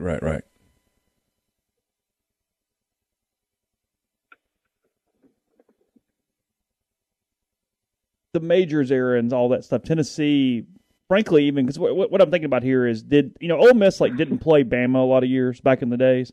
Did Tennessee kind of have one of those schedules, too, where they played Ole Miss a lot, but Would they have run up wins that way, where they would have kept track during the 50s and 60s? That's kind of my question. You have a good answer there? Here's what the natural thing is SC, because of Robinson and all the Heismans and Pete Carroll and all that, which makes me think that Tennessee's the answer because it's a trick. Oh. You want to take Tennessee? Tennessee. We'll take Tennessee. Y'all going to take Tennessee? Okay. Yeah. All right. Southern Cal has 852 wins all time. Tennessee has 857 wins all time. Oh. Tennessee was the answer right there. There you go. Okay. So we're 2-1. Texas A&M 2-1. 2-1. Texas A&M versus West Virginia. See, your initial thought would be A&M. My initial thoughts West Virginia because was it Neyland or whatever it was for a while, and A&M. Yeah, West Virginia had 2 runs really, the Neyland thing, and then Rich Rodriguez had a run for a while. But again, it's just going to be separated by like 10 wins or something. Because West Virginia played for a national title with Major Harris at quarterback. They lost to Notre Dame in the Fiesta Bowl. Did they? Mm-hmm. Okay. Yeah, Major Harris was good. I spent some time at West Virginia. I'm familiar with some of their history and stuff. Not their number of wins, but I've been in the building and seen all the pictures and trophies and stuff. All right. Go ahead. So y'all going to lock in West Virginia? Yeah, West Virginia. All right. Texas A&M has 758 wins all time. West Virginia has 761 wins all time. West Virginia has more wins than Texas A&M. Texas A&M has 758. West Virginia has 761. Okay. Look at Major Harris getting us to the precipice. So you're 3-1 right now. 3-1. All right. Let's see. Wisconsin versus Arkansas. Ooh. I don't know a lot about Wisconsin before. Is Arkansas good? Like, what is their history? I don't know. See, this is where I get lost a little bit. So, didn't Arkansas didn't they have a pretty good history when they were in the Big 8 or whatever it was, the Southwest Conference, whatever? Didn't they have they were pretty good? Typically, they were one of the better teams. It's Arkansas and who? Who's the other team? Wisconsin. Oh. Like Frank Broyles, wasn't he? Lou Holtz. Lou Holtz was good at Arkansas. I mean, I just don't know how long that was, but it seems like in the 70s, 60s, 70s, 80s. And now, obviously, Wisconsin's been running it up here lately.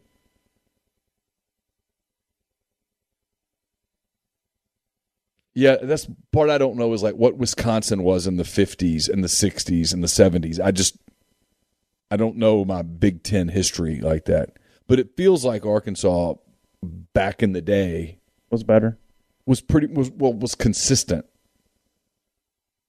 because they had some pretty good coaches kind of go through there. Like Ken Hatfield had a run, and Holtz was there for a while, and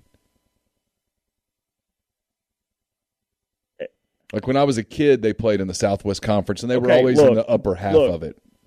While I'm fine with whatever answer you want to give, we're putting strategy when these two teams are going to be separated by 7 wins. Okay. So who the hell cares? They were really good. But no, that's not this thing is going to be decided by somebody's record in 1923. I mean, so this is more psychology of what Grind is wanting us to guess. He's pairing these teams together. So is he trying to trick us is the question. So along those lines, I'm going to say Wisconsin. Final answer. Okay. Are y'all liking Wisconsin in? Sure.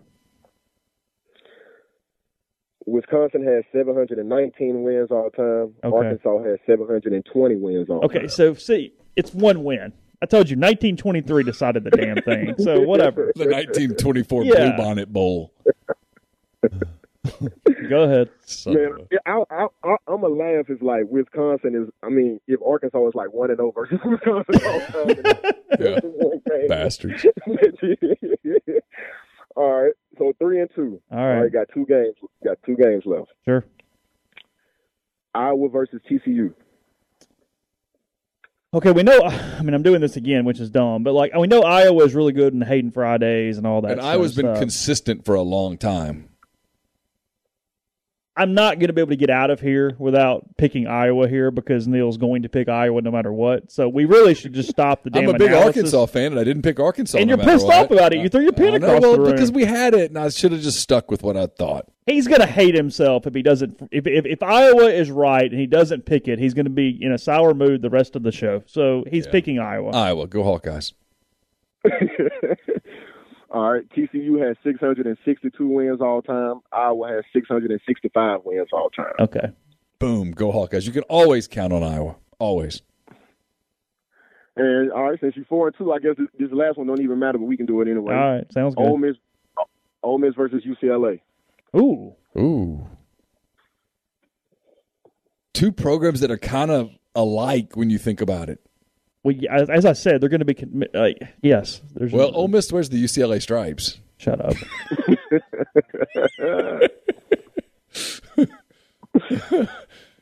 I'll go with the Rebels. We're going to lock in the Rebels? Yeah, why not? We've already won. UCLA has 612 wins all time. Ole Miss has 646 wins. Oh, a lot. Oh, look at that. Easily. How about that? 5-2. That's pretty good performance. Yes, sir. All right, man. Look at y'all, man. I'll make sure to look out for you guys, man. I'm going to keep on enjoying the show. All right, Grant. Thank you. All right, man. Wouldn't you think that UCLA would have won more than that? That felt low. Yeah. Where does Ole Miss rank? Somebody look this up. Where does Ole Miss rank all time in wins? Like, what is their rank of power? I mean, of D1 schools, obviously. I bet it's pretty good. I don't think it's top 25. I mean, because they were dominant for a long time, like what, 50s, 60s, into the 70s? Well, it stopped in the early 70s. Yeah. That was it. It was the 50s and 60s. And they've been pretty good since then. They've had multiple runs.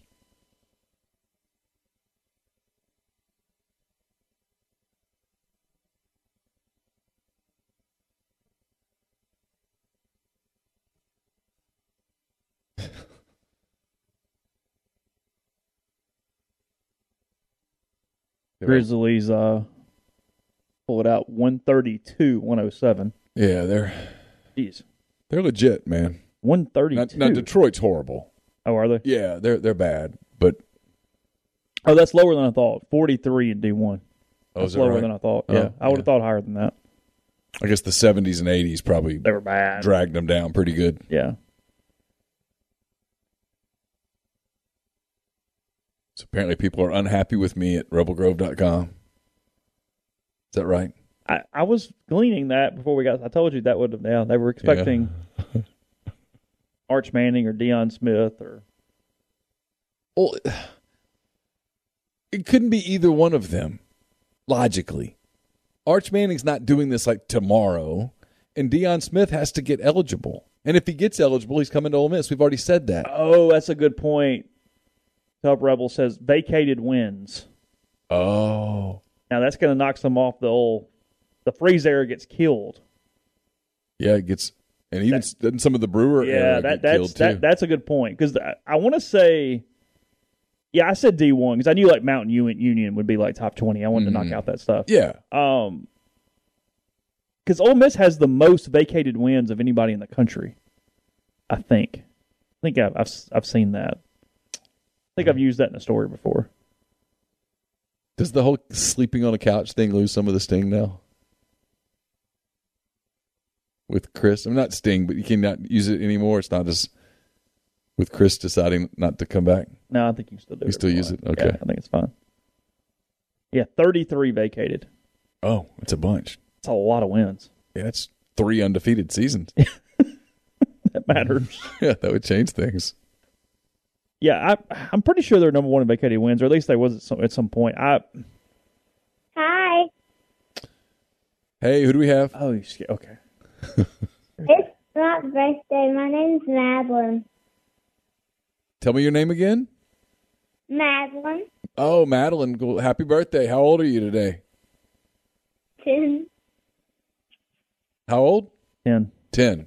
What'd you get for your birthday? Cleats. Oh, okay. What color? Pink. Oh, that's cool. Are you playing softball?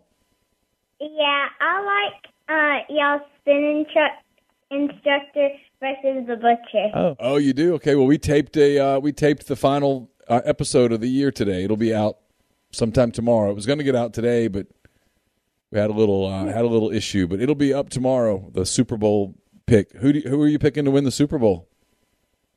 I don't know. Who are you cheering for a team? Do you have a favorite NFL team? Ole Miss. Ole Miss. Okay, that counts. Yeah, yeah, that happens. I mean, with NIL and stuff, everybody's kind of professional. They're going to start allowing trades in like 6 months, so it's fine.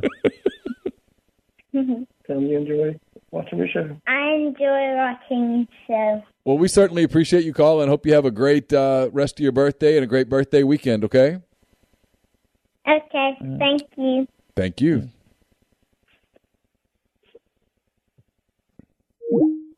That was Madeline. Uh-oh. Lose it? Getting it back.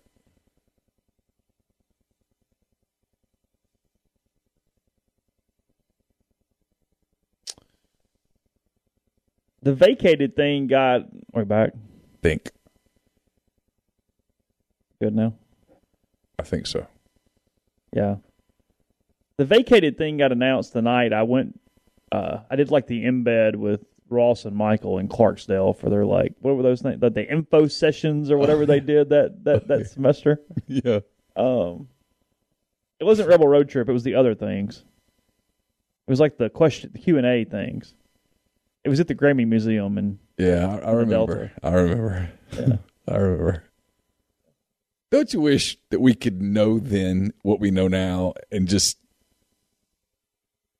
If you knock out the vacated wins and just make them wins, Ole Miss would be 34th. Which is still lower than I would think, but it shows you what happens when you have two bad decades. Yeah. I mean, because they were bad. Yeah. I can remember coming to Ole Miss the first time and seeing the stadium. It's like 86 and thinking, really? Oh, really? That's it? Yeah, I had it in my mind. That was one of their probation. Yeah. One of the hits.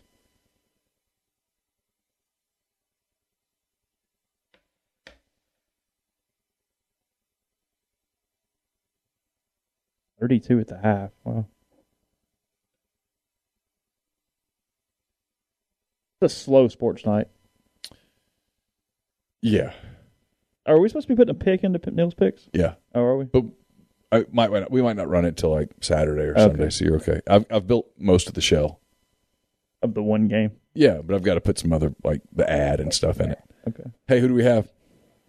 Hey, it's Mark again. Got another question for you. Okay. All right, so it's more for Chase. It's more of a baseball question. So if we don't make it to Omaha, what is Ole Miss's options as far as replacing Bianco? Like, who could we possibly legitimately get?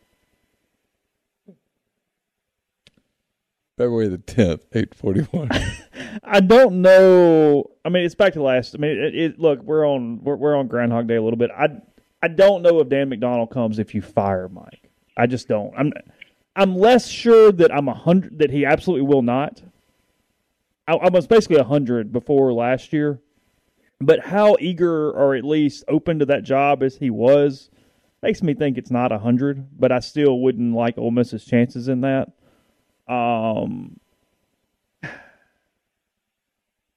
Cliff is going to get a really strong look. Okay, so I'm going to interrupt both of you here because we're talking about this in a definitive way. Is it Omaha or bust? Not really. He said, "Who would they hire if?" I don't know. I'm just answering the question. Never mind it, Mark. Accept my apology, please. Chase, you're talking about this in a definitive way. Is it Omaha or bust? I think he said, "What are our options if they make a change?" And I'm asking you. And the key word is if. If they don't make it to Omaha, is he gone? I mean, is there a scenario where? No,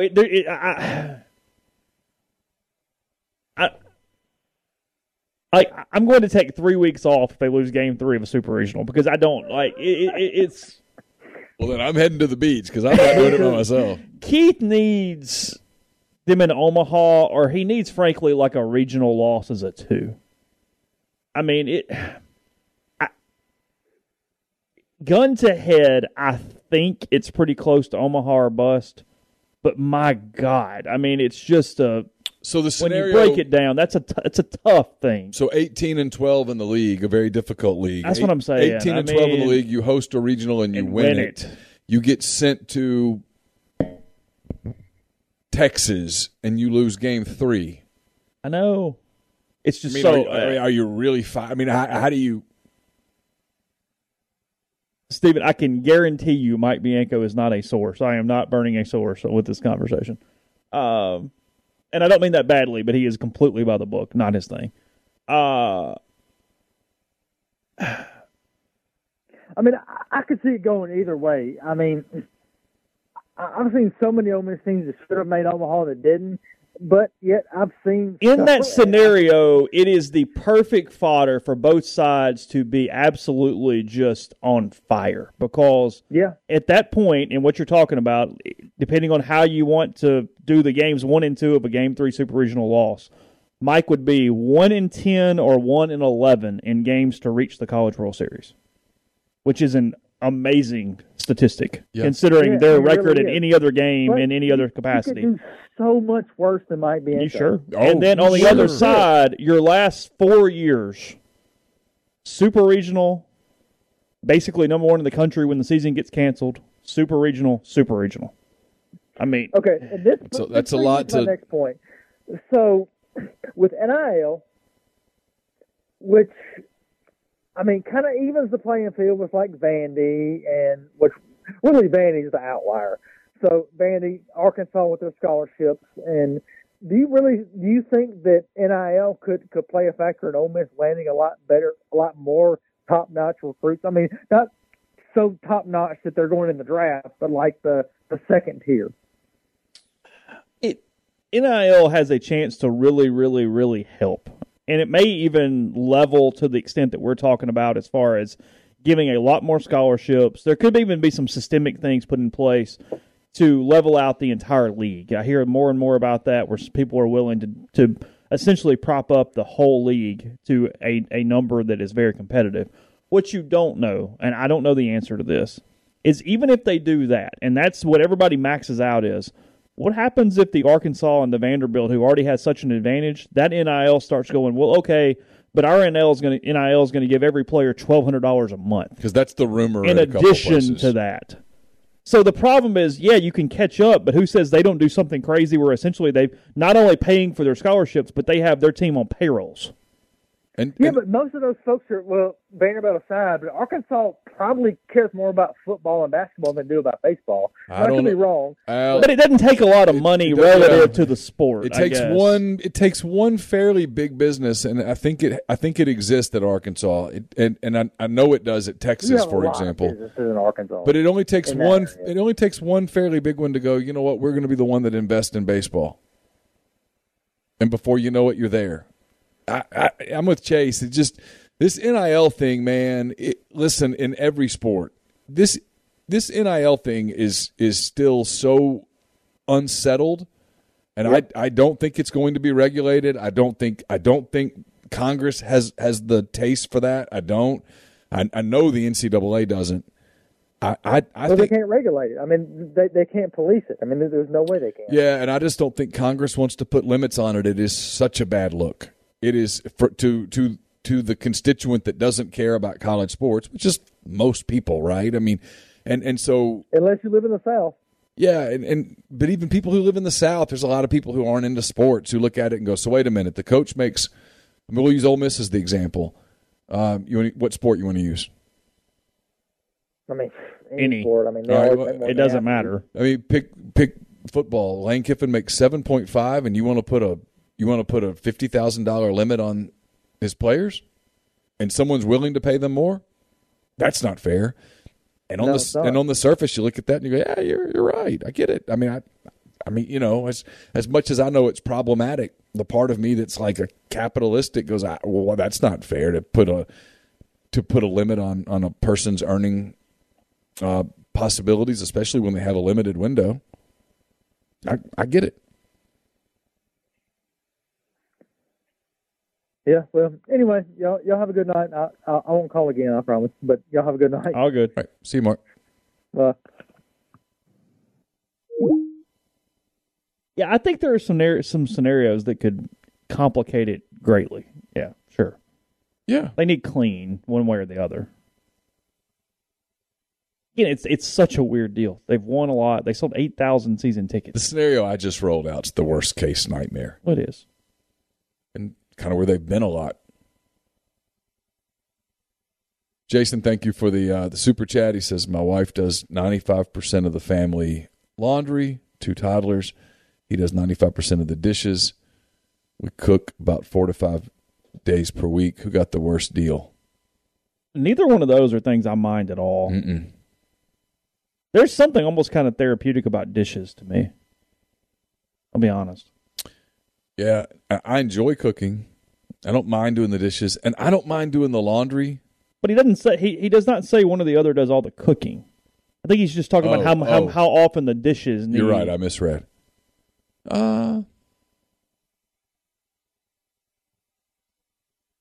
I'd probably with 2 toddlers, I'd probably rather do the dishes than the laundry. It's not close. Yeah, because the laundry is just constant.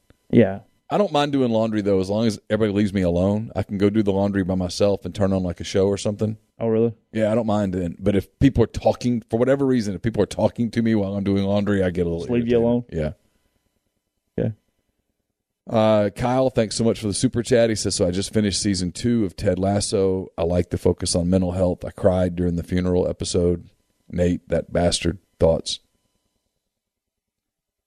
We're past the no spoilers. Are we still in spoiler window. season? No, it's been out for months. I'm asking. I don't know. Because there could be somebody right now that has not watched it, still kind of planning on it. Do the pause for 90 seconds thing. Yeah, so we're going to talk about Ted Lasso season 2 for 2 minutes. So fast forward or go 5, 4, 3, 2, 1, go. I love the focus on the mental health. Thought that They was need good. to get off of it now. Yes, but it's done. Yes. It's time to get It's back. really good for a season. Yeah. Move. The funeral scene was emotional. And I like what they've done with Nate's character. We've created a unlikely antagonist.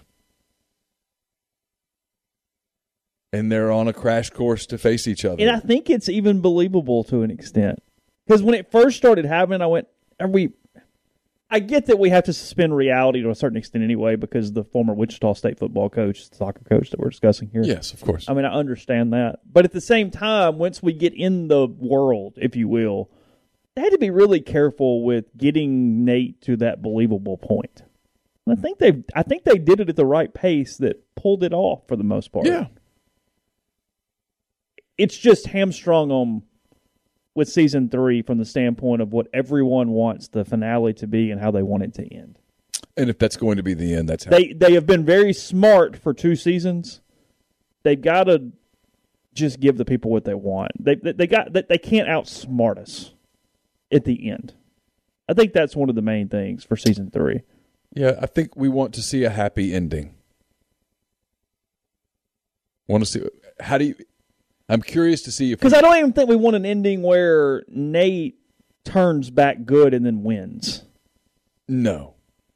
Nate, no. I think Ted's team, our team, has to win. We're all watching that, cheering for Ted's team. Yeah. We know those guys. We need them to win. Yeah. I'm curious to see what they do with Roy and Kylie. And got a feeling that's going to bother me. Do you really? Yeah, I think she's going to go back to Jamie. Okay. I don't care. And then, but maybe Roy and the I really like Roy, but and I like the teacher. They did kind of. Yeah, I liked her. They pushed that enough. All right, we're past the 2-minute mark. Okay. Yeah, I don't mind the laundry, but no, dishes all day long. It's not close. There's kind of something therapeutic about dishes. They're dirty, and you clean You're them. watching because it's in real time. You're seeing progress. Yeah. Yeah. There is something to that. You're literally cleansing. Yeah. Yeah. the warm water and just turn an audiobook or something on. Leave me alone. It's all good. Play Jeopardy on the Alexa. I would enjoy that. Yeah, just Yeah. that's an easy one. Yeah. Ozark for sure worth watching. Yeah, 100%. Yeah, it is. Yeah. Even Neil's saying that. It is. He hates suspense. Yeah. It's a cousin of Breaking Bad. It is. But it's a more tolerable cousin than... You think so? Yeah, it's okay. It's a little scary. Gets to you. Got to keep some episodes of Parks and Rec and The Office nearby. Just to cleanse. Speaking of cleansing. You can't do like 8 in a row. Oh, no. And then get in the bed? Yeah. No, and you wake up at 2 a.m. screaming? No.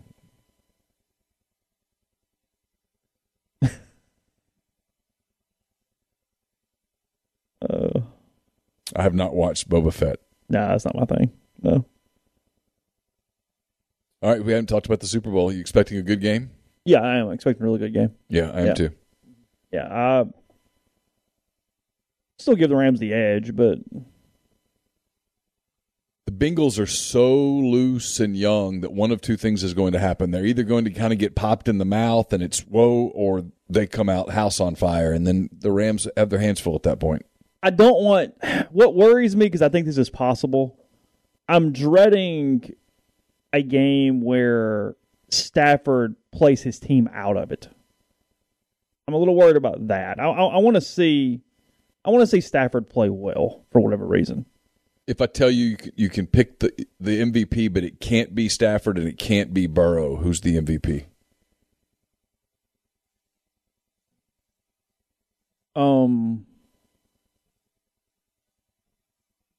Okay, some of the problem there is that grabbing a wide receiver is hard because it turns into quarterback. Mm-hmm. Because my first thought was Cooper Kupp, but so Stafford wins it if that's the case. So you get into Akers, Mixon, or a defensive guy, Aaron Donald. Mike Hilton's going to get thrown at some. A lot of people actually like the crazy Hilton because of the odds. It's like 2,500 to 1 or something for him to be the MVP. I know, and they're going to throw at him that. some. Get a pick, run it back, and it just kind of turned into a weird deal.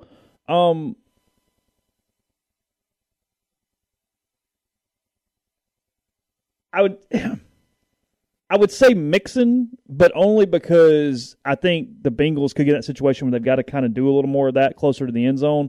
And also, I think Sony Michel plays a lot, so I don't know what the Rams backfield tandem. I don't think Akers is just getting every carry there. But I like the Rams to win the football game. I mean, if you told me just to straight up pick the MVP, I would pick Stafford. Yeah, I mean, I think the safe bet on MVP is one of the quarterbacks, obviously. Everybody talks about Aaron Donald. I don't think he can be impactful enough to win.